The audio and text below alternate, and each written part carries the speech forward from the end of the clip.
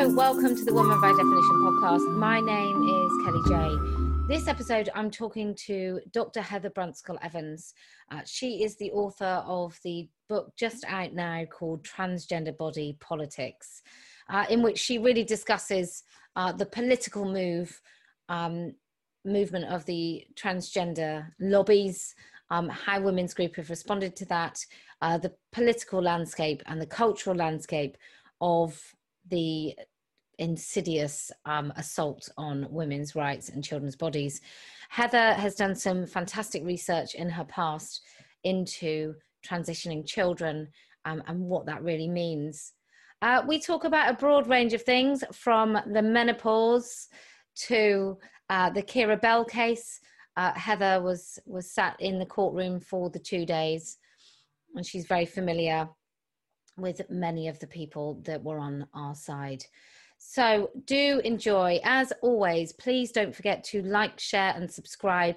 I also have a Patreon that you might like to visit and join up there. Anyway, do enjoy. So good afternoon, Dr. Heather Brunskell-Evans. Thank you for joining me. It's lovely to be here, Kelly J. Great, thank you. I'm admiring your very tidy but looks like well-read bookshelf. They are, and do you know something? For somebody who complains and critiques queer theory, your listeners know about this, this is a bookshelf full of all the writings of all the queer theorists that you would ever want to read, plus all sorts of other books, but just to let you know, because okay. I have read them, critique them, yeah. So is there a queer theory for dummies? I mean, that's the only way I'm going to read it. All queer theory is for dummies nowadays, I think. All dummies. Yeah. So Heather, we catch you right at the end of quite a busy week with the Keira Bell case, which we'll come on to. But first of all, I first came aware of you. I don't even think at the beginning of the Women's Equality Party, but certainly when you were kicked out, and James Kirkup, I think that was his journey into this whole debate as well, was you being expelled from the Women's Equality Party. Can you tell people that don't know briefly what that was, what happened to you? Right. I'll try and be as brief as I can. Basically, the short reply to this is that I was an elected spokeswoman for the Women's Equality Party, and I had read a lot of documentation when I signed my part of the contract, which said something like, and this isn't a legal sentence that's going to come out of my mouth now, but I have all the documentation still. It said something like this: that Heather, believe that gender is something that, I don't know how it was put, but it was put in such a way that I could answer the question, yes, basically, I think that gender is something that's, if I can use the word, a social construction, or it can be fluid, or I don't want to police gender, whatever the words were. I signed that piece of paper, and I didn't think about it ever again until a certain thing happened. And I signed it because that's what I believe. I genuinely, absolutely believe that we can express ourselves in whichever way that we want to in relation to gender. So that seems like a kind of, I still hold that. What is important for the listener to know is that I'm absolutely opposed to the following, and that is that anybody who expresses a gender in whichever way they want, for example, if I decide that I'm really a man, not that I like wearing trousers and I'm going to conform to masculine ways of dressing, I'm going to go tomorrow and get my hair cut and start wearing trousers, blah, blah, all the time. I could do that and that would be fine, but I could identify it, but I wouldn't be a man, unfortunately, because I might decide to be, you know, my pay might be higher, or I could be respected more, or I could get into positions of power more if I decided I really am a man. So what actually happened was, at that time, I hope that makes sense, by the way, people, what actually happened then, to bring out the seriousness of the difference between we can identify in whichever way we want with when we identify in whichever way we want, we have really become the other sex, is a huge gulf. I didn't know I was signing into that at all. I wasn't being disingenuous. I didn't know I was signing back into that. The reason why I'm referring to that is because they said, but you signed that piece of paper. You signed that contract admitting to this. Now, how did it get to that?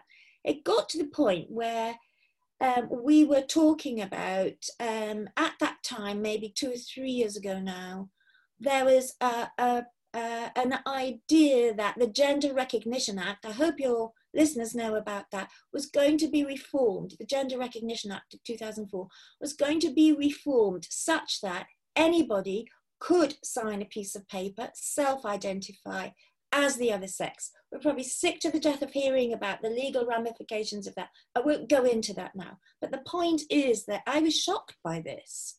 And I thought that it would have quite major consequences for women's equality. After all, I was a spokeswoman for the Women's Equality Party, and I suggested that we should talk about it, that my role as a spokeswoman would require me to begin to speak about this, because as spokespeople, we all had different areas that we were speaking about. And we were all encouraged to get as many media interviews as possible, to write about it as much as possible, to flag up as much as possible the way that women didn't have equality in this country still, even though we live in a liberal democracy. So I thought, wow, this is such an important issue. I would like to talk about this. And I said this in a meeting. And the second that suggestion came out of my mouth, I don't know, I feel protective about this person I'm going to talk about now. I don't know why, but the leader of the Women's Equality Party, who was Sophie Walker, said, we don't talk about that. Trans women are allowed into this party, which I hadn't said they weren't. That wasn't what I was raising. And she moved on to the next person. I felt, do you know when you're a little child in school and you know you've said the wrong thing, the teacher has the power to just shift and move on to, like, now we will talk to somebody who's talking. Now I will address myself to somebody who's talking sense, and we leave Heather behind. And I came out of there shocked. And it was my first realization, and I could talk about this for hours and we don't have time, I know. That was my first realization that of all things, I could talk about anything, but I can't talk about that. And then what actually happened after that, very quickly after that, I had just written a book with my colleague, Michelle Moore, about the dangers of transitioning children. And I was invited onto a radio program, Radio 4, which was The Moral Maze. And I said something so bog standardly ordinary, that children go through developmental stages. And although they can imagine that they have been born in the wrong body, at certain periods of childhood, and you can allow them to say that, and you kind of, but you can't tell them, you shouldn't tell them they actually are born in the wrong body, because they're born in the right body. Dimorphic sex, we're either male or female, and you know, you allow kids fantasy lives in all sorts of ways, and so it's not a problem. But you mustn't believe the child. It's ridiculous. And I'm saying it stronger now than I actually said it on Moral Maze, because at that time, 3 years ago, I thought it was possible to be moderate and say quite sensible things without, without sort of insisting. So I had a very moderate voice. All hell broke loose after that. And it broke loose in the Women's Equality Party. So apparently that was transphobic, bigoted. The person who made the complaint, a man who identifies as a woman and didn't identify as a woman till he was in late, or you could even say old age. And this person was supported and wrote the most dreadful things about me on social media. I was a Nazi, I was equivalent to a murderer, and all that sort of thing. But I was silenced as a bigot and hateful person. So just to cut a long story short, I was put under surveillance by the Women's Equality Party. It was a hugely transformative experience for me to undergo this. And I was, single thing I tweeted, every single thing I said, single thing I wrote. And I went to an interview, which lasted possibly about 3 hours. It was a long time. It was just before Christmas. I had taken I was so naive at that time. Honestly, I really was. I didn't want to go to it because I said, well, you know what I think anyway. There's nothing else that I can say. No. And they sort of encouraged me that it would be only a polite and reasonable thing to do to go to the meeting. So I thought, okay, I know my position is going to be taken off me because apparently I can't hold the views I have about children. And of course I stated that when people are adults, they can do what they want. Oh God, no, I'll go too far into that. I was going to say what somebody else said on the Moral Maze, which was utterly shocking. My opponent, Jane Fay, had said, a man who identifies as a woman, had said that there's no difference between giving the pill to a 16-year-old girl as to giving her cross-sex hormones, which is so clinically and objectively completely and utterly wrong. And yet he was castigated for this outrageous statement. He wasn't castigated by anybody, nor by any of the panelists on the Moral Maze, who came down on Jane Fay's side rather than mine when they come up without their I really would like to, when that verdict comes out, which I think is going to be in our favour, to be honest, I hope they rerun that episode of the Moral Maze. It would be great, wouldn't it? So shall I finish my story? Yeah. Now I'm remembering the outrage that I had. So I eventually said, I don't live in London anymore. I eventually said, okay, it's just before Christmas. I don't want to be doing this. I've got a million other things to be doing right now, but I will, to be seen to be reasonable, so that they can't say, and she didn't even come to that meeting. I did go to it. And when I was going to go to it, various sensible friends said to me, you need to take somebody with you. And I thought, I don't need to take anybody with me. I don't need to anybody to hold my hand while I do this. That's how naive I was. In the end, I was persuaded to take people with me. I took somebody from the Women's Equality Party, another member, and I also took a doctor with me, a male doctor. I say male because obviously people will trust him more because he's male, not to be biased.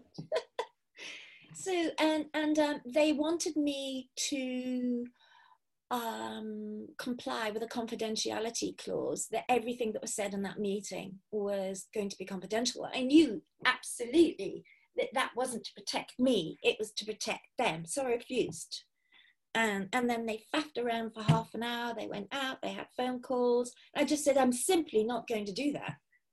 And then but the other two people did, interestingly. My supporters or my witnesses did. And so now I'm completely free now to say exactly what happened. So in that meeting, I hope you know me as a reasonable person. I was so reasonable. We talked, I answered completely and absolutely truthfully, because I try to be as truthful as I can in every context. And we came out of that, at the end of the 2 to 3 hours, with the other two people saying, God, you were amazing. I mean, you know, it's all been explained, it's all been understood now. And when there was a transcript of that sent to me, and when they gave their judgment about that, which I could appeal against, which I did appeal, my witnesses could not believe that the judgments that were made about that had come from the meeting we had had. They absolutely couldn't believe it, because none of the things of which I would then became accused were in any way manifest by me in that meeting. In fact, you know, they just weren't. So this back and forth went on, which ended up with, I need to get this in, sorry, I just do need to get this in. With them, I appealed against it, about their judgment for one reason or another, and then they refused my appeal. And then they gave a statement about where I had been found wanting, and it had no correlation whatsoever to my views. So they needed my permission to publish that. I need to get this clear, actually, for anybody who's interested in it, because a rumor has been going around that I suppressed the publication of their conclusion. I didn't. I said, you can, I give my permission for that, but you have to publish everything that led you to that, including, including all the back and forth emails and everything. And they refused themselves to publish it, because they knew that they would damn themselves if everything was actually published, all the back and forth things and emails and my rebuttal and so on. And so I have all that documentation. If anybody wants to look at it, I have it all. It's I didn't sign a confidentiality clause, so there you go. The final thing, now I'm on it. The Women's Equality Party, what was she called? CEO? No, sorry, it's gone out of my mind. The leader. Sophie Walker said on her re-election speech that Heather Branscombe Evans was seeking, what did she call it? Sorry, I'm tired after being in the court all week. Something like an attention seeker. Oh my God. It's incredible. It's absolutely incredible. So the seriousness, even if you take the women part of it out, the seriousness of attempting to flag up what is actually happening to children in the name of progressivism, in the name of children's rights to bodily autonomy, which I feel very passionately about, was flagged up as me being an attention seeker. Now that was filmed. I've actually tried to find that in the last 6 months. For some reason, I tried to find that, and I can't find it. So anybody who's a sleuth, who can do things, I'm technologically incompetent in that way, to trace back to that statement that she made. It would be great. It would be fantastic, because it demonstrates the level at which this was, the Women's Equality Party was totally captured by trans ideology at that time. Absolutely. I know it's changed. I know there's a discussion going on now. I know they're partly embarrassed by it, but that's infuriating, because I feel, Kelly J, that what is happening now that more and more people speak out, and you have been fantastic as one of the women that's spoken out, and the more that we've done it, the more that people feel safer, the more people join us, and then we drag along organisations like the Women's Equality Party, well, to give it its due, alongside the Conservative Party, although it's behind the Conservative Party, has at least begun to discuss this, where if you're in the Labour Party, you get chucked out for wrongthink. Yeah, so they are discussing it now, and I don't want to minimise that, but it's infuriating to me that it took it's taken so much effort on all of our parts to demonstrate that there is an issue here, that trans ideology bumps into an issue for women and children. And I don't know whether you are exhausted. I am actually, partly I'm just exhausted by it, because it's a never-ending project. I'll be doing it in through the grave, I think. Yeah. I mean, looking specifically at the Women's Equality Party, I think it's such a fine example of the nonsensical, oxymoronic sort of whole thing. So you've got a group called the Women's Equality Party that came together with these very bold aims of centering on women. Yeah. And the one issue that's underpins everything is, what is a woman? Absolutely. So who designed their contract? Like, when did that gender fluid nonsense, like stupid clause, when was that put in? Because I haven't known that we've been under, that institutions were under this sort of trans mist for that long. So do you know when that was? Now, that's a really interesting point you have. That was right at the beginning. That was when, I was one of the founder people of the Women's Equality Party. By that, I just donated some money to it, thinking that's fantastic, it's arisen. So all of their policy documents, in a way, had been written before before the Women's Equality Party, or at the same time. So do you know when that was, Heather? Like, was that 2016? Oh, okay. Yeah. So what I know now, which I didn't know then, that all of this stuff, all of this transformation in the way we think about sex and gender had all been going on without my knowing it. Now, how had I not known that? I'm reasonably alert to what's going on around me. My job was around, my academic job was around stuff to do with sex, sexuality, gender, medicine, and so on. And I hadn't been really, I had very little awareness that this had been bubbling away, and that things had been changing to our institutions, to our public bodies. And they had.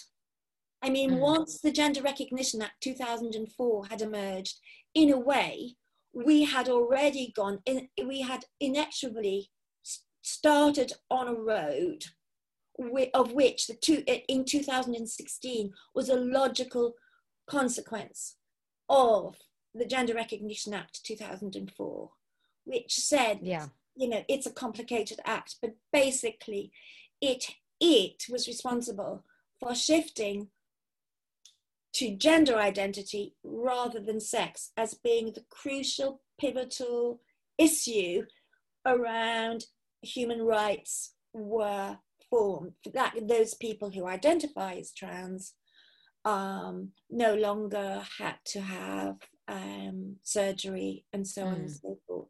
So that was the time at which, I hope I'm correct, I imagine some lawyers are going to jump on me at this moment, but I think I'm correct in saying from 2004 was the start of the legitimacy that a human being with a penis could say, I am a woman. Yeah. And I think work had been done before.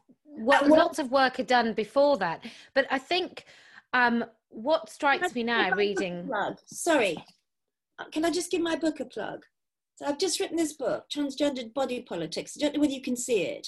Ooh, just about, yes. But it's got the light shining on it, I know. Okay, so this is called Transgendered Body Politics. And I write about all the work that had gone in before 2004. So if you want to get a bit of the history of it, I've done it. So I won't go into that now, but a lot of work had gone into that. And then the GRR 2004 was really pivotal in making concrete the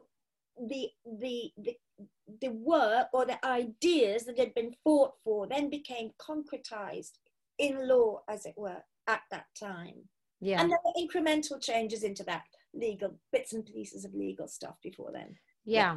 I mean, I was going to say, reading back through the 2004 GRA and looking at the discussions in Hansard, many of which they sort of say things like, oh, don't be so ridiculous. It's preposterous that somebody with a beard would call themselves a woman. So the sensible discussions in Parliament really didn't foresee what I think the architects of the bill absolutely knew what they were doing. They knew the language was opaque. They knew that they'd be able to reinsert meaning into certain terms within that act. I think it was all totally deliberate.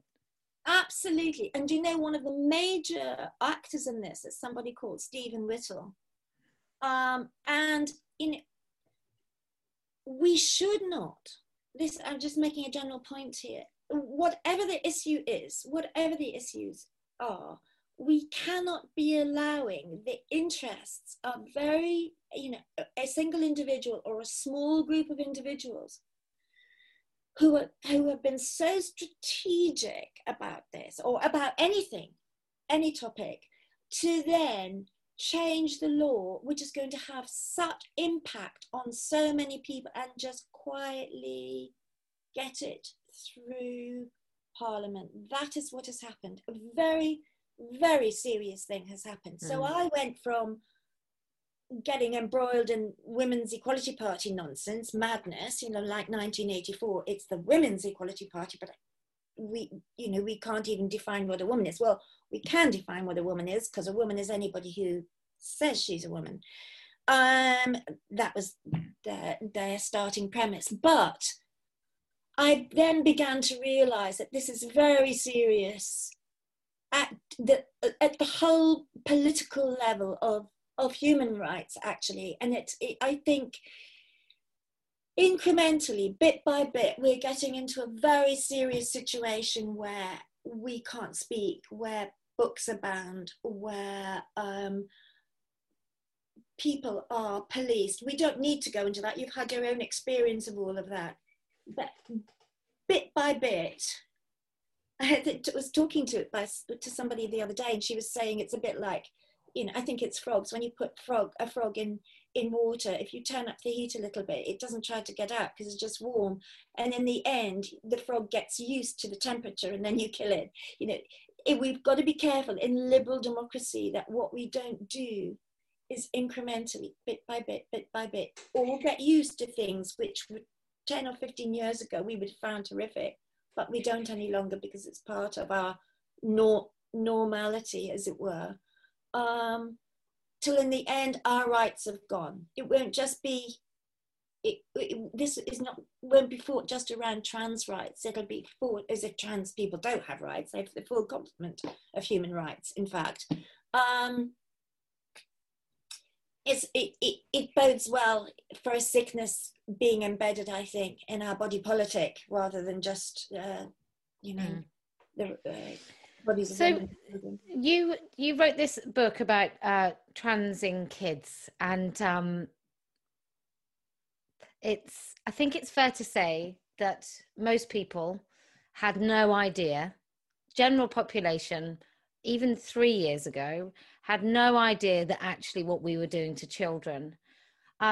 As you researched that book, were there any really defining moments that were just sort of like, were you overwhelmed? Did you have to take breaks because you saw this sort of incredible harm being done to children, as not even being done to children as an act of cruelty, but as an act of supposed compassion? Well, your last point, as an act of supposed compassion, was one of the most shocking things. If it was an act of cruelty, then it would be easier to stomach, because you'd think, well, these people over there, they're just nasty, horrible people who want to do cruel things. The fact that it was being done as an act of compassion was one of the shocking things that went along with all the various shocks that kept being given. Hold me to the act of compassion, because I do want to come back to that. I didn't take a break because there was me and my colleague, as I've told you. I don't know whether I have told you, my colleague, Professor Michelle Moore, who embarked on this project. We did write 2 books, in fact. about medically transitioning children. They were edited collections. We wanted to get as many voices as we could into objecting to this. So the more we got into it, the more serious it became. And I just felt that we were running a race.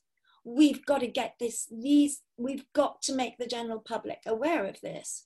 So I started off on something that just, I thought was a serious thing. And in the end, I ended up thinking this is an issue of such proportions, which are affecting all of our children, not just the children who are medically transitioned, but all of our children currently, including the kinds of things they learn at school, and so on and so forth. And if it made the children happy, that would be okay. But it's causing so much problems, and I can get back to that. I could literally be talking here for hours with you, if you could get back to that. But just before I forget the act of compassion, I ended up thinking that it is not an act of compassion, because obviously it is with some people. But I think it's an act of absolute, I was going to say cruelty, and I was going to edit my words there, because I'm always knowing that somebody's going to jump on top of me for the words I use. But I think that, trans adults, not all trans adults, I have to say that. I don't think that all people who identify as trans take this view that I'm going to talk about now. But some do, a hardcore do. And it is so cruel. It is so cruel, because they're prepared to use children to advance their own cause. And I now see it for these people. It's not compassion. It is totally instrumental and selfish. And it is an outrage. It's beyond an outrage, because all the glamorous people, usually men who identify as women, who have become models, who've made their fame and fortune through appearing to be a woman, and who are more womanly than me in their presentation and so on, actually know the dangers of attempting to physically transition to another sex. Now, although they may appear glamorous, and I'm not going to go into it because I'm going to be accused of scammering, there are people who appear on the outside to be composed, relaxed with their bodies, are undergoing all sorts of painful procedures, that ways that their bodies can't be transformed into the other sex, dangers to their medical health, which they are not presenting to the general public. So what you see there is a facade, but underneath that, they know, or they should know, it's their moral obligation to know that if you give these drugs, which are difficult for them as an adult, to children, you are multiplying the possible, just physical, dangerous consequences to children. So to say, to use the usual thing of, oh, well, if I had been, I know that I was a girl when I was 3 years old, and if I had been allowed to medically transition, that would have helped me so much as an adult. You're effectively saying, I'm prepared to sacrifice children to the cause of what it is, what will make an adult person who transitions more comfortable.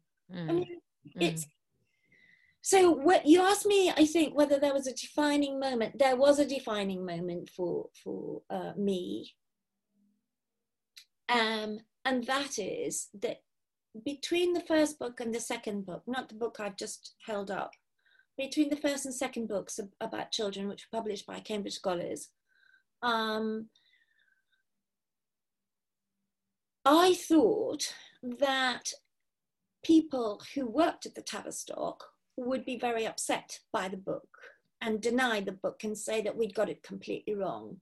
What actually happened was a number of clinicians contacted us privately and said how much they'd appreciated the book.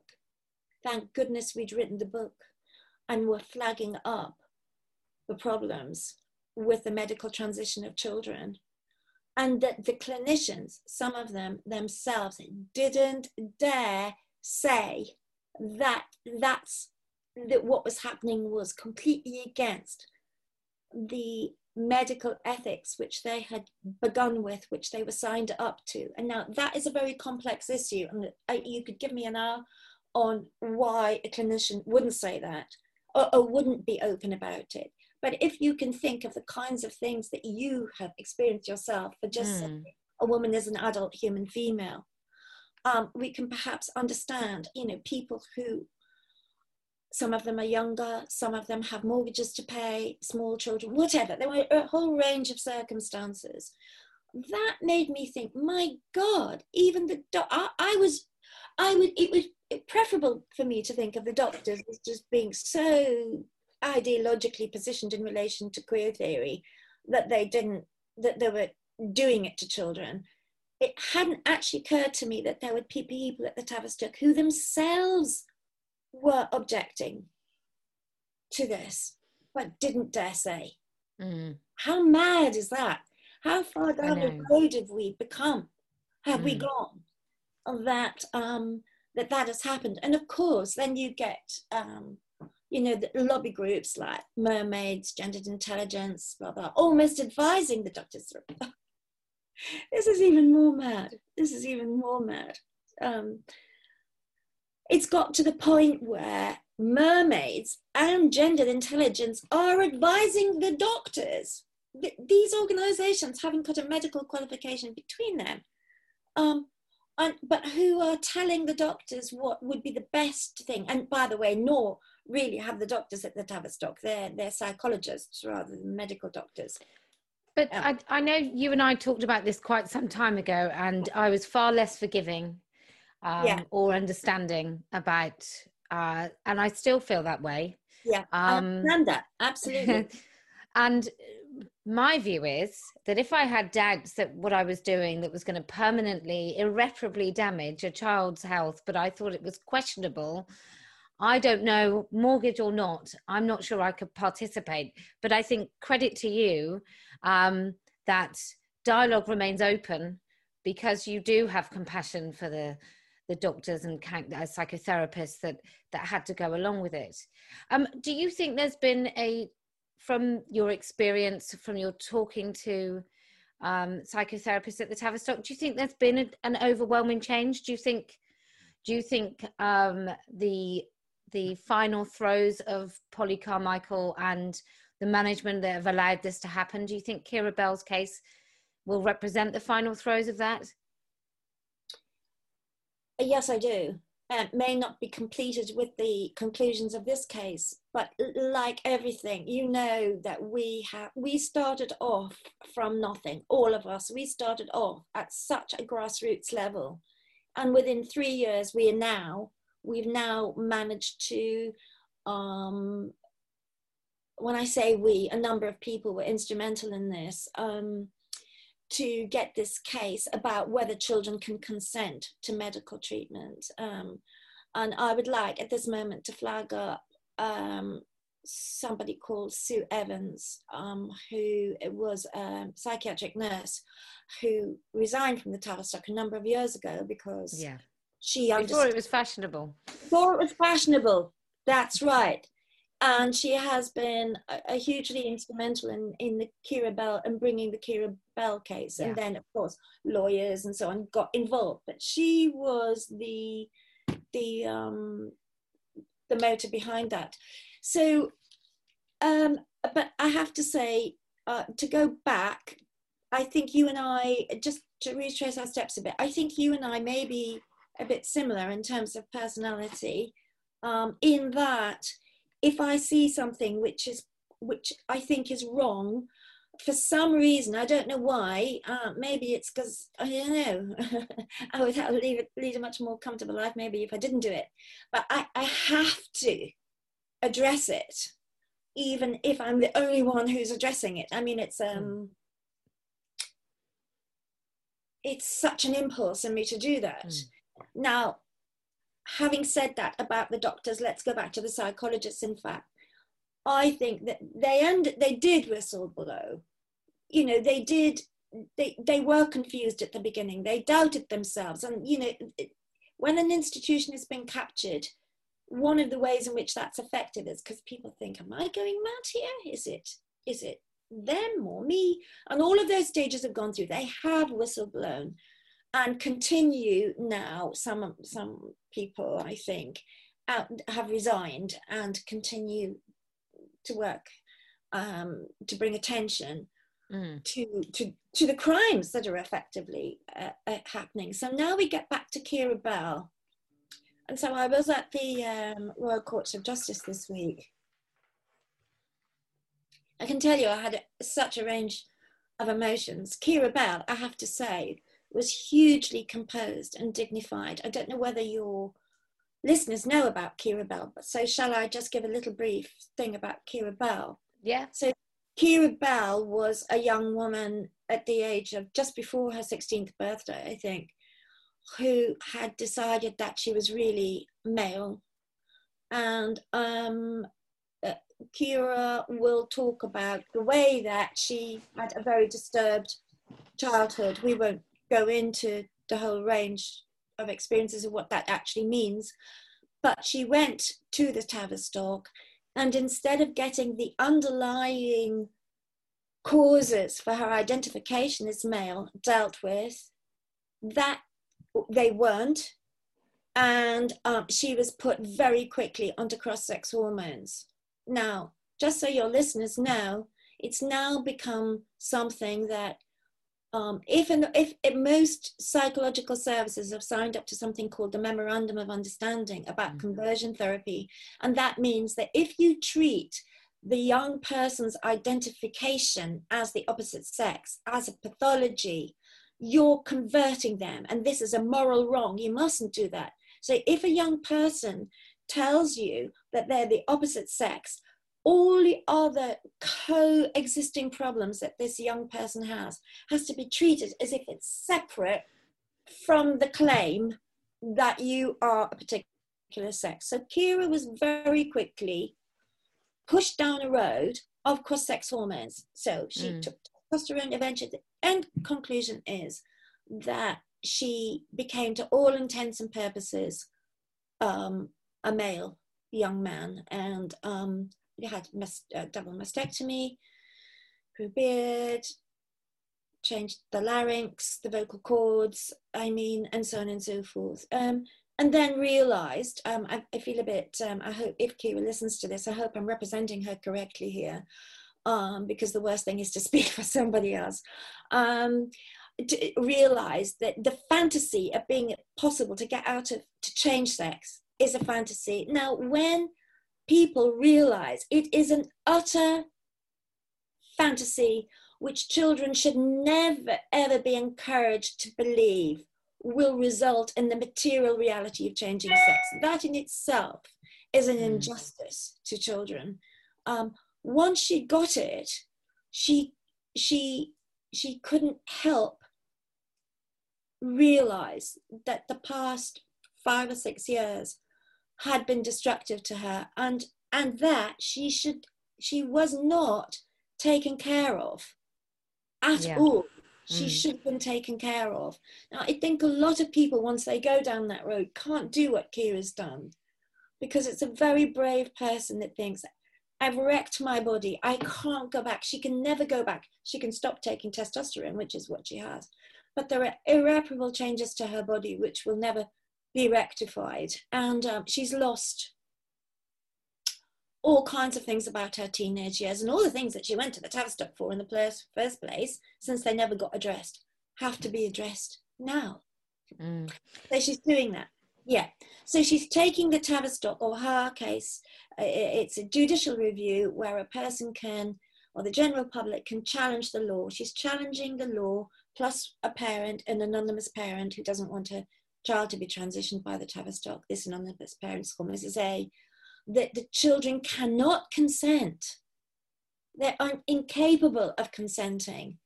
So when the Tavistock says, by the way, it's not the Tavistock, the Broad Hospital, it's the Gender Identity Development services within the Tavistock called the GIDS, but I'm calling it the Tavistock for shorthand, just in case anybody has a go at me about that.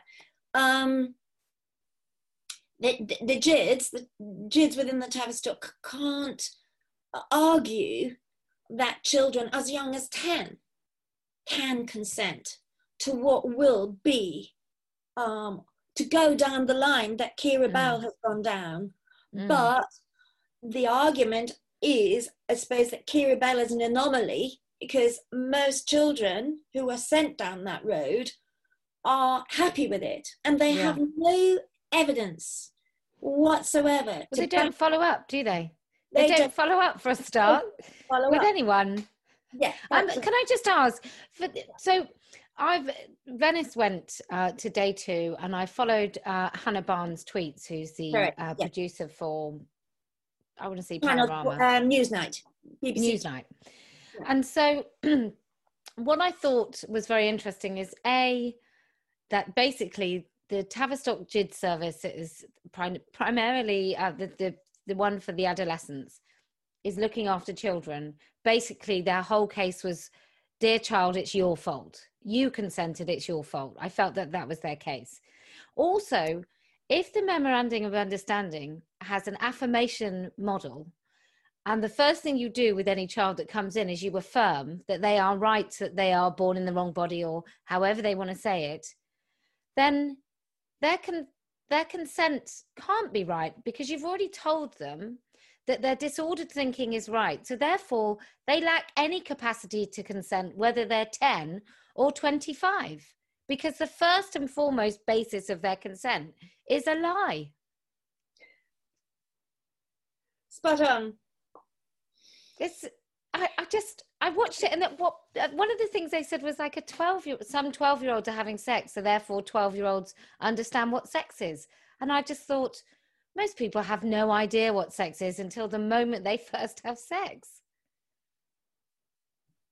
Do you know, sitting to the evidence that the QC of the Tavistock's QC provided was like being dragged into an Alice in Wonderland world, going down the rabbit hole, and it was difficult to convey that to people, because in a sense it's like because it's Alice in Wonderland, the ordinary person yet can't really believe, I don't think, that such a thing could be happening on the National Health Service. Yes, yeah. And that is why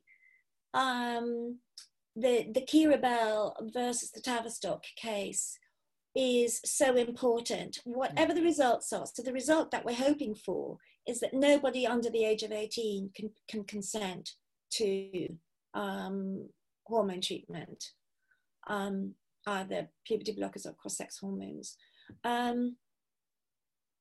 We possibly won't win. I think that I don't want to say too much actually, because I don't want to preempt anything, but the QC on our side was excellent, I felt, but then the other side would say, you would say that, wouldn't you? Ultimately sensible. The thing that really, if I can just say this, I mean, I could go bit by bit over the case. I'm just going to say 2 things, I think. One is, the other thing, if they're saying that children consent, they keep a vital bit of evidence out of that, is that 4 out of 5 children, if left alone to go through puberty, stop just identifying with the other sex. So 4 out of 80% of children, if left alone, resolve this, whatever their issues are about their bodies, their body dysphoria, through the process of going through adolescence. So that's one thing that the majority of people don't know either. The majority of people think, because trans activists have been very instrumental in trying to persuade people that trans is something that you're actually born with. It is a ridiculous notion which has no scientific basis to it whatsoever. Anyway, so the children aren't given all the evidence. They're given a rosy glow view. And although you may say to a child, you might become infertile, they say you may. actually you will. There is no may about it. So the language is sort of watered down, and you're asking a young child who's never, you know, had sex, possibly not even started that period, to project into what they might feel like when they're in their 20s. I mean, the whole thing is just such nonsense. Let's not even bother going down there. But I think that the thing that really interested me was that when the other side were giving their view, the QC for the Tavistock, they made a case that our side was without evidence, that we were, they called it a priori, that we were making an a priori case, that it is wrong to medically transition children. And basically by saying that, they meant that it was a theoretical position that we were coming from, where all they're doing, these wonderful clinicians, are just they're at the coalface, and they're left with the practical consequences of a child who is so troubled that the only logical consequence of this is to medically transition them. So the wonderful, and I sat, having done all the research that I have, spent the last 3 years of my blooming life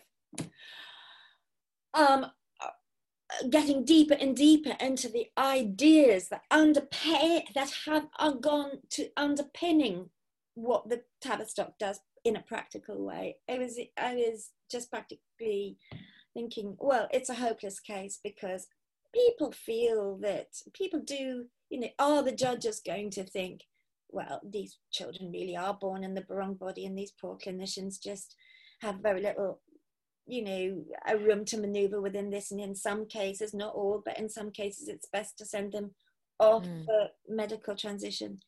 But our side, our barrister, Jeremy Hyam, came back and said the perfect thing, and that is, it's actually our side which is evidence-based, and it's the other side which never ever can manage to produce the evidence to back up their position. In fact, can be seen, and I'm not going to go too far down this road, to sometimes actually lie or hold on to the evidence which would refute that what they're doing is justified by empirical evidence.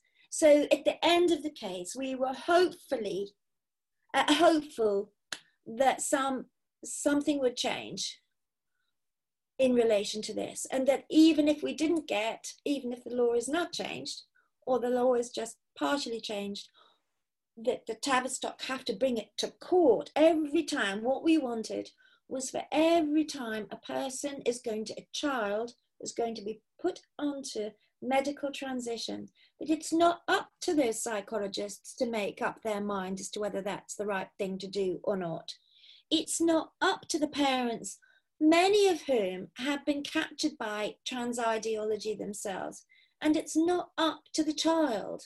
It's up to some body which can take into account the rights of the child in all its full complexity. Whether they'll go along with that, we wait to see. Well, Venice and I talked about this a couple of days ago, and I just keep coming round to the idea that even in that case, well, two things. Number one, every judge and barrister called children with breasts girls and children with penises boys. Absolutely. And there was an absolute recognition of biological sex. Absolutely. And none of the other nonsense. So there was no such thing as a trans kid in that courtroom. They were just boys and girls. So that's one thing I thought was good. But also that even in some of the other language, we are saying that there is a category of human that is a trans person. And I just think that we are men and women, and sometimes those men will have intersex conditions, or those women will have intersex conditions, but we are men and women. That is such a tiny proportion of the population. It's like saying, somebody born with a cleft palate doesn't mean that the majority of human beings have two lips that are joined together. I mean, it's a ridiculous argument. Let's just chuck that argument out. Let's check. Right, I'll say it again. So there are men and there are women. By the trans movement as a justification. So just chuck it out. It's of no consequence whatsoever. But we're now in this part of, we're now, and they've been so effective in their campaigning, that people are beginning to think that a trans person is somehow a different thing to a man and a woman. And I just think we need to really rapidly get away from it. Absolutely. You know, it's it beggars belief that it's taken a court case to say that we shouldn't try and we shouldn't lie to children and tell them that they can change sex and help them do it. It's bonkers. It is. But there we are. It's absolutely bonkers. The whole thing is bonkers. And if you talk to people, because, we went and we had we debriefed, and we ended up sitting next to some people and talking about the case, and they couldn't, they couldn't compute what we were saying. These people who had no knowledge of it, they just literally couldn't compute it. So the more the ordinary person gets to know what it actually means, this means taking back the language, is why your simple phrase, women are adult human females, has been so effective, is the language has to be pulled back from the language that has been created by an extremely ideological movement, including women can be bifurcated into cis women and trans women. But underneath that, we have trans women who are allegedly the most vulnerable of all women, which means that we have to, when we're talking about women, be concerned with their rights, not allegedly cis women's rights. I hope I haven't made a dog's dinner of that. It's also bizarre anyway, but we have to stop using the language to bring us back to reality. It's like having a cold shower. We all need to have a bucket of cold water thrown on us to bring us back to some reality about this. Well, one way you've attempted to do that is by writing. And your last book, which is Transgender Body Politics, I'm assuming it's the full spectrum of both the politics and the literal bodies that we harm. I know you've written somewhat on, let me just backtrack. Who is the book for? Who have you written it for? Who should read it? Well, I'm hoping more than the normal constituency of, there are various constituencies who might read it. It is a book where I go beyond children, and I do talk about the trans movement as a men's rights movement. And in that sense, it would be interesting to feminists, but I hope that it isn't just, I hope haven't just written for a feminist constituency. It's for anybody who's concerned about the way that women and children are being affected by the trans ideology. So who's it written for? It's basically written for people, either feminist or not, or whatever, I don't care, who think that medicalizing children and accepting men who say they're women into women's rugby teams, or putting men who have raped and who are genitally intact into women's prisons because they say that they're women, or that when the Crown Prosecution Service becomes a Stonewall champion, with all the serious consequences that has for liberal democracy, these are not separate areas. Some people will concentrate on the children. Some people will concentrate on women's rights. Some people will concentrate on the threat to liberal democracy, on the lack of, the silencing of speech, and so on. But they're all connected. And unless we join the dots with this, none of it really makes sense. So I was trying, and I hope I've done it, but it's up to other people to be the judge of that. I was trying to draw out the ways in which this all started, as you had said almost at the beginning of this interview, that this started a long time ago. These ideas began actually at the end of the 20th century, and they largely began with something called queer theory and trans activism, which wasn't actually linked, as people would like to say, with the lesbian and gay movement of the Stonewall riots. It simply wasn't. This was a later addition. That's another story, but it began to be a trans rights movement at the end of the 20th century. And so they coalesced. Stephen Whittle is a classic example of somebody who drew all of this together and was instrumental in the Gender Recognition Act 2004. So I was trying to get back to it without being too theoretical about it. I really have tried not to be too theoretical about it, and I've tried to put my own experiences into it. So I do talk about the Women's Equality Party, and I'd like to thank Spinifex Press, who published it, for encouraging me to put my own experiences in, because my training is I can write in an academic way, which isn't going to get the message over to the ordinary person of what the sheer magnitude of the impact of shifting from sex to gender identity, which is what the trans rights movement wanted and queer theory has fought for. It seems such a simple thing, from sex to gender identity. Surely they're equivalent.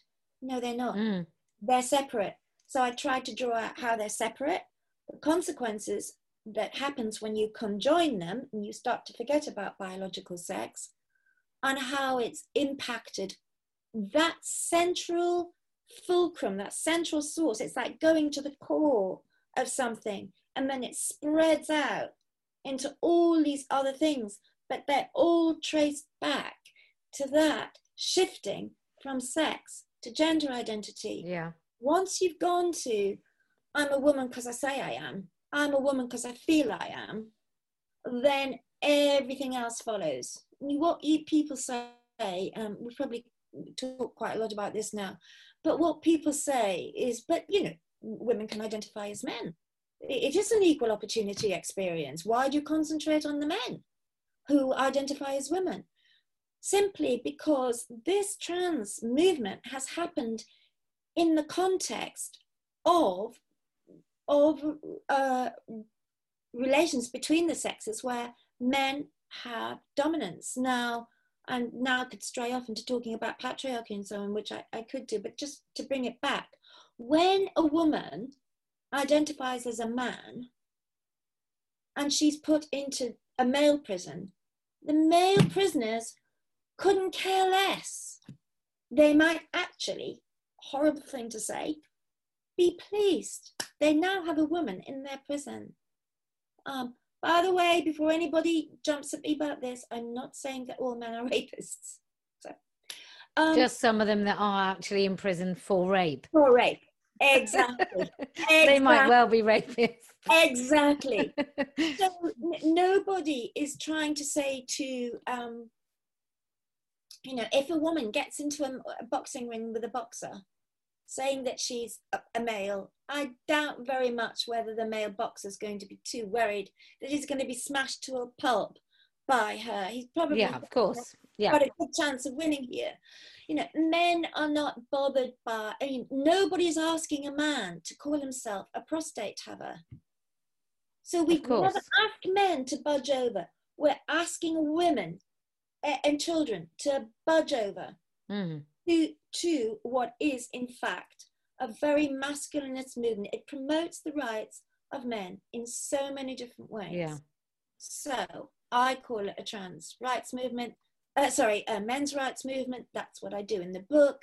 So I would like to persuade somebody who's not interested in feminism, who can't stand the word patriarchy, who thinks that all feminists are just, crazed, ideological, mad people. Some of us maybe some of us may not be, just as you get these groups in any area of society. I am trying to make a logical case for everybody having to have an interest in joining the dots, which is what the book is about. Okay. Earlier when you talked about Keira Bell, you talked about how brave she was, because actually stopping, admitting, reflecting, and realizing what you've done is a very bold move, and not something even people that haven't done extraordinary harm to themselves, but many of us would rather push on through and prove ourselves right somehow rather than admit we're wrong and accept defeat. When it comes to the likes of Stephen Whittle, Susie Green, my view is that they can't admit that what they've done is irreparable harm. So for someone like Stephen Whittle, who was the architect of the GRA 2004, because I think what she wanted to do was get married, and we weren't allowing her because she was female and her wife is female. And so I think there's an element, my view of Stephen Whittle is that she has done so much damage, because actually she's incredibly angry with the world and herself on the basis of what she has brought to herself. How do you think, or do you think it's feasible to crack that particular nut? Which particular one? Do you mean the particular nut of people who are going to carry on regardless? It's almost like a kind of madness with them. They will not, they can't stop. In the end, I think we will stop them. Yeah, I do.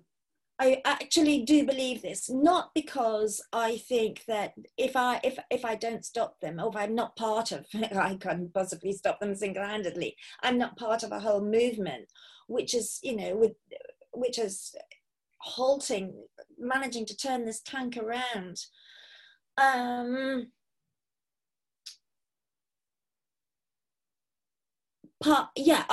So part of me would think, well, I've done enough now. Actually, I've done quite a lot. I could hand this baton on and somebody else is going to take it off me now.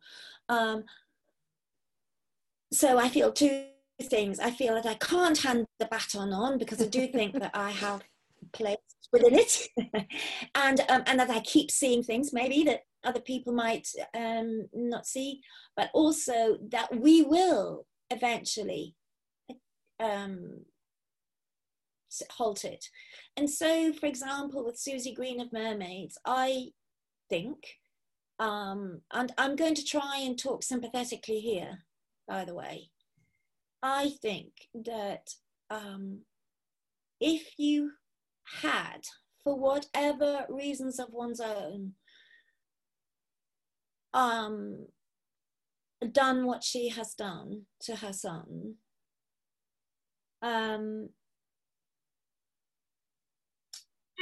she would, if she sees it in any other way than that what she did was an honorable, ethical thing to do,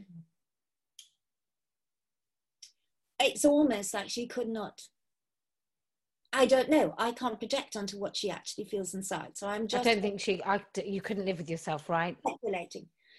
She wouldn't be able to live with herself. Now the danger is then, excuse me, we know this from any experience that we have, that some people who are not self-reflexive or who can't live with the decisions they make, they try to get other people to join in with it. I remember when I used to be quite a heavy smoker in my 20s, and I can remember trying to give up. And whenever I tried to give up, smokers would be continually offering me cigarettes. I could have lived, never buying another packet, because it's like they couldn't bear that I was making a different decision to them. And I feel that the whole thing about transing children is a way, if we go back to Mermaids, is a way of saying, I did it, and I'm going to get everybody else to join in and think this was an amazing thing. And if you don't join in with it, any not joining in with it makes the person feel bad. Yeah. And in the end, you end up with such a defense mechanism around you. And I could explain it all in psychological terms. I don't even feel you know, we're all flawed. But the fact that whatever the psychological mechanisms were in her case have ended up with the catastrophic consequences for all of our children, is appalling. And I have to say that they're backpedaling over the new directives from the Department of Education, which I'd like to flag up are saying what we have fought hard to say for the past 3 years and were castigated, including by the Women's Equality Party, that, you know, the ordinary thing that children are not born in the wrong body. Let's actually be gender fluid and let kids get on expressing themselves in whichever way they want. But it's dangerous to children to give them the idea. You're encouraging the very thing that you'll say you're relieving. If you tell a child that the reason why if you had told me the reason why I wanted to climb the trees with boys when I was a kid was because I might actually be a boy, you would have been giving me the idea that there was something wrong with my body. So the very thing that you would say you're alleviating, gender dysphoria, you're giving to the child. To see this obsequious, embarrassing backpedaling that's going on, but then there's always becomes justified. I mean, I see it in very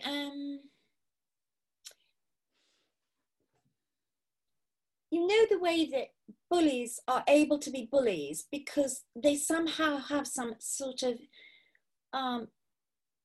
way of their desire to bully is so strong that they know what strategies to use. Like if I was going to try to bully somebody, I would probably think, oh, what do? I try to work it out logically, whereas the bully doesn't work out logically what to do. They somehow know how to, where the weaknesses are. Yeah. So I feel that mermaids will just keep coming back. They will keep coming back. Nothing will knock them back. They will keep coming back, trying to get at the weaknesses of our side of the, I'm probably giving too much away now, trying to get at where our weaknesses are. But in the end, what happens to a bully is the minute it tips to the other side and there are more people on the other side, they just slink off. So I don't think Susie Green or anybody else or Jay Stewart from Gendered Intelligence will have a sort of personal reckoning with themselves. No. I just think that they'll slink off and hope that their pasts don't keep catching up with them. Yeah, I agree with you. I mean, if just finally, because I've kept you for a really long time, in your book, you which one? The latest one. The latest one. So in Transgender Body Politics, you have talked about all aspects of the fight back, all different voices in the fight back, and you've made the mistake of also mentioning me in your book, which means instantly right across this side of the movement, people won't read it.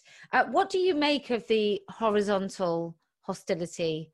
How do you think we get over that? I mean, I just try and ignore it all now, and it is relentless. But what feeds into that, and what harm does it do the pushback as a whole? Well, honestly, if we intend to win this battle, it is the most stupid thing that we can do, which is to fragment into little armies here, there, and having skirmishes. I don't want the listeners to think, or the viewers, to think that the whole of our movement is fragmented, because it's not, because we're here and we're strong, and you know that. But that there have been these fallings out going on, as I'm sure that there clearly are on from those who have a different view to us. But you know, I knew this right from the beginning, that I'm not on Facebook, as you know. I've never been on Facebook. that's not quite true. I do have an account because I made one years ago when I was at a university in London, blah, blah, blah. That doesn't matter. So somebody could say, yes, you are on Facebook, because I never look at it. I never participate in it and whatever. Because it's caused so much upset. People can say this, people can say that. And I think, God, this movement is traumatizing enough to keep on keeping steady, to keep a cool head, to keep grounded, to have any kind of perspective, to get caught up into skirmishes about whether you're on the left or the right, or whether you speak to that person or speak to another person. Apart from anything else, it seems to me, apart from the fact that it feels like being dragged back into the playground, and I hated playground politics and never want to go back there, it seems to me that it is unethical as well. And it's unethical because what we are doing is we are fighting for each other. I'm not just fighting for myself or my daughter or my grandchildren or my best friend or her children, and sons indeed. It's because I have an abstract sense that I want all women and all children, boys and girls, to be protected from this empire, men's rights empire, which is by stealth has been created. And I can do it for the woman who disagrees with me. I'm doing it for her. She may think, well, she doesn't want my help. So what? She's free to think that. But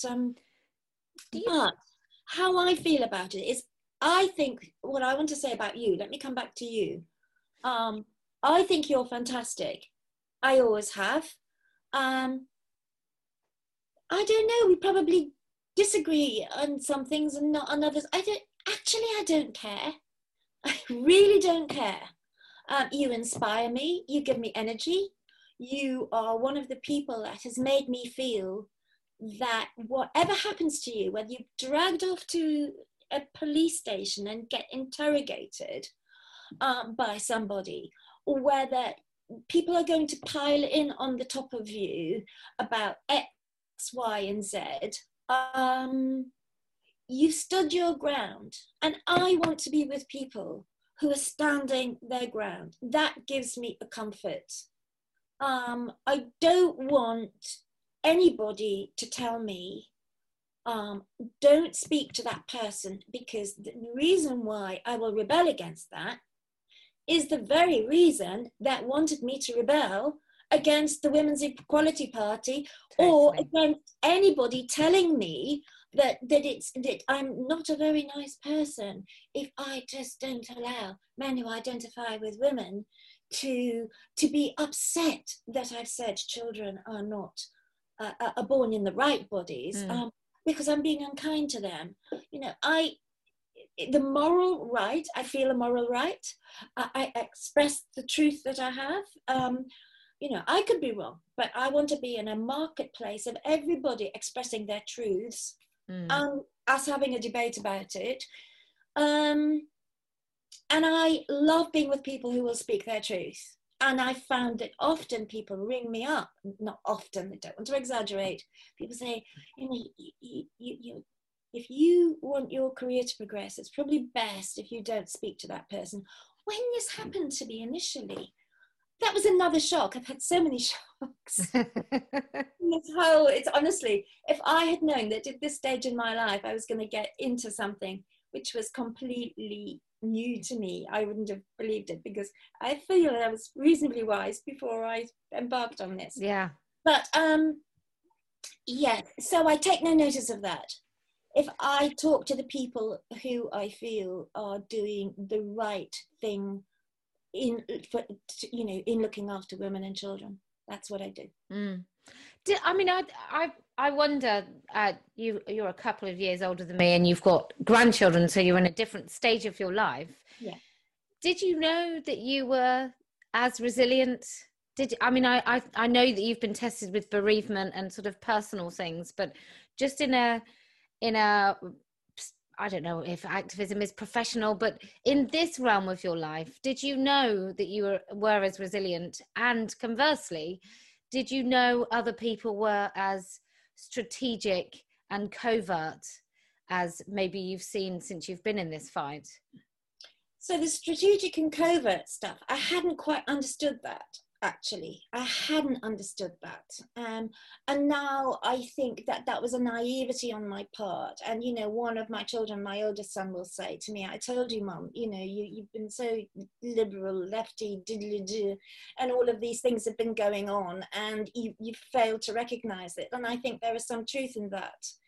But anyway, that's another story. To go back to my own resilience, interestingly, I'm going to give you two examples. When I was at school in the sixth form, and the LGBTQI sparkle unicorn mermaids people will want to say that I am homophobic, transphobic, every kind of phobic. When it wasn't fashionable, when I remember in the sixth form we were discussing whether homosexuality should actually be made legal or not, and I was the only one in the whole of the sixth form that believed that, of course, people same-sex attracted should not be illegal to be same-sex attracted. So I've been on the other side of the fence here, arguing for LGB rights all my life. Yeah. So it was quite hard, actually, at that point when I was 16 and 17 to take a stand on this. And given that I was immature in terms of my own sexual life and so on. But I did take a stand. The next time, Kelly J, that I took a stand, and this is, I had a baby when I was 22, my first baby. And I was as fit as a lop. It was highly technologically interventionist, the birth that I had. And I knew that there was something deeply wrong in the medicalization of childbirth. And I'd never even heard of the medicalization of childbirth. But what really interested me was that I felt that I'd been more or less raped through the childbirth, you know. I'd been hooked up to all sorts of machines. I'd been given drugs that I'd refused to have. I'd been given an episiotomy. I don't know whether people know the seriousness of what an episiotomy is. I felt quite traumatized by it. But the women in the ward were grateful. They felt that they had been rescued by the doctors, and, you know, there were women who were women health professionals who were participating in this as well. It wasn't just male health professionals. And I felt that something terrible had happened to my bodily integrity, my autonomy, my wish to do it my way. And that was quite a disturbing experience, because I realized that women were, you know, I was at the height of thinking that feminism was going to save the world and so on. And I became aware of how compliant the women were to the sort of masculinist narrative about their own bodies. They didn't seem to have the defiance that I had. And then the next baby I had a home birth, and the doctors, and at that point the doctors were you know, it was all high tech, and the doctors refused. I was only 24. The doctors refused to give me a home birth. They were actually phasing out home births at that point. I would live in. How very dare you? Yeah. And I was just 24, and they, I was 7 weeks before giving birth was the very first, after the refusal, was the first antenatal checkup they'd given me. They were prepared to almost see me, you know, to not give me any health care. So I refused, and I stuck with having a home birth. And they told me my baby would, you know, was practically a baby murderer and all the rest of it. So even at age 24 then, I was being inducted into this, God, somehow I can stand outside of this. And then women would say to me, are you allowed? Are you allowed? And I think, what do you mean, am I allowed?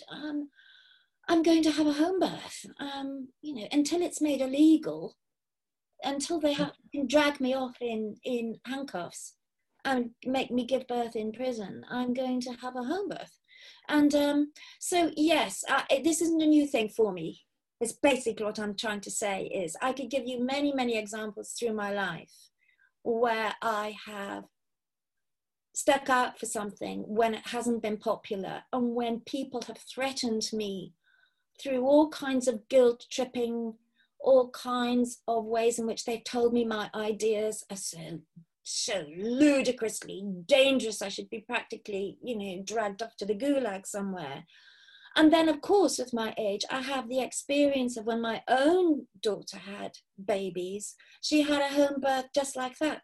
So what had been seen as so antisocial through women like myself participating in the home birth movement, which I did, it then what was so abnormal has now become normal. So I've seen a sort of way in which history changes, ideas change, what concepts you have really matter, actually. And it is possible to change things. So in a way, I'm astonished by what's going on. And on the other hand, I think, my God, it's about time they started revering older women and letting women talk about bodies and children, instead of silencing older women and saying that older men who've transitioned into women can call women into women, can call women like me Nazis, bigots, that have no right to talk about their bodies, while they can talk about the woman's body ad nauseum. I mean, how crazy is that? So we're losing the wisdom of older women. Young girls now think that they know everything, just as we did when we were teenagers. And they think that they're intergender diversity, when this is the most normative, heteronormative movement that one could. Yeah. I mean, I've just joined a menopause group because that's the stage of life I'm at. And I cannot tell you the number of times I just want to say to women, what are you doing? Like, there's I have this theory, I don't know if it's true, I don't think we've got time to explore it, where I think heterosexual women on the whole have a harder time in menopause than lesbians. I think anxiety and so on of losing your sexuality and attractiveness is worse for heterosexual women. Kelly J, can we please have another 10 minutes to talk about this? Go on then, yes, go on then. I could kiss you at this very moment. In a non-sexual way, of course. Given that both of us are heterosexual. I was determined, just like I'm determined always to have bodily integrity. Absolutely. So I was determined that the menopause was not going to be this thing that was going to make me feel small and insignificant and whatever. But I can remember women saying, or my older sister saying, oh God, I have a hot flush, as if, and I was thinking, well, it's probably uncomfortable, but it is just a hot flush. And it seemed to me, when women talked about it, to take on a larger significance than the actual physical symptoms. So having then gone through the menopause with ease, I have to say, not because I didn't have these physical symptoms. So women say, oh, well, you must feel like that because you didn't wake up in the middle of the night with hot sweats or whatever. I can assure you that I did. But basically what I think that the menopause is like everything else. It's so imbued with all the other areas of a woman's life. Within sexism, I mean. So if older women were revered, I think the menopause, we would still have the same physical sensations, which are not that bad, actually. Nobody's chopping a head off. If we didn't feel that this was a decline down to death, which is basically how it's understood, and that postmenopausal women are not sexually attractive, postmenopausal women, have all sorts of things which make them not able to have sex. This is all utter nonsense, by the way, in itself, but we best not go too intimately down that area.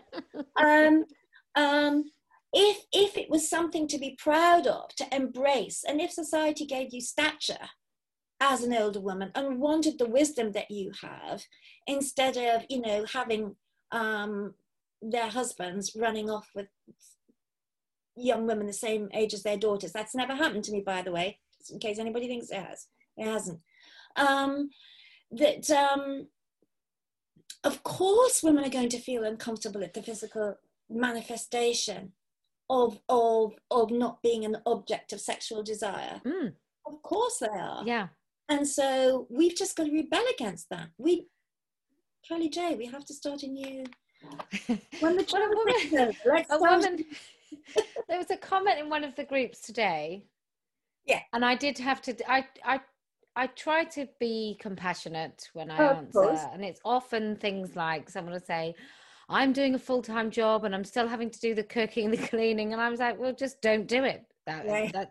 There's a solution. Just refuse to do it and see if he starves to death.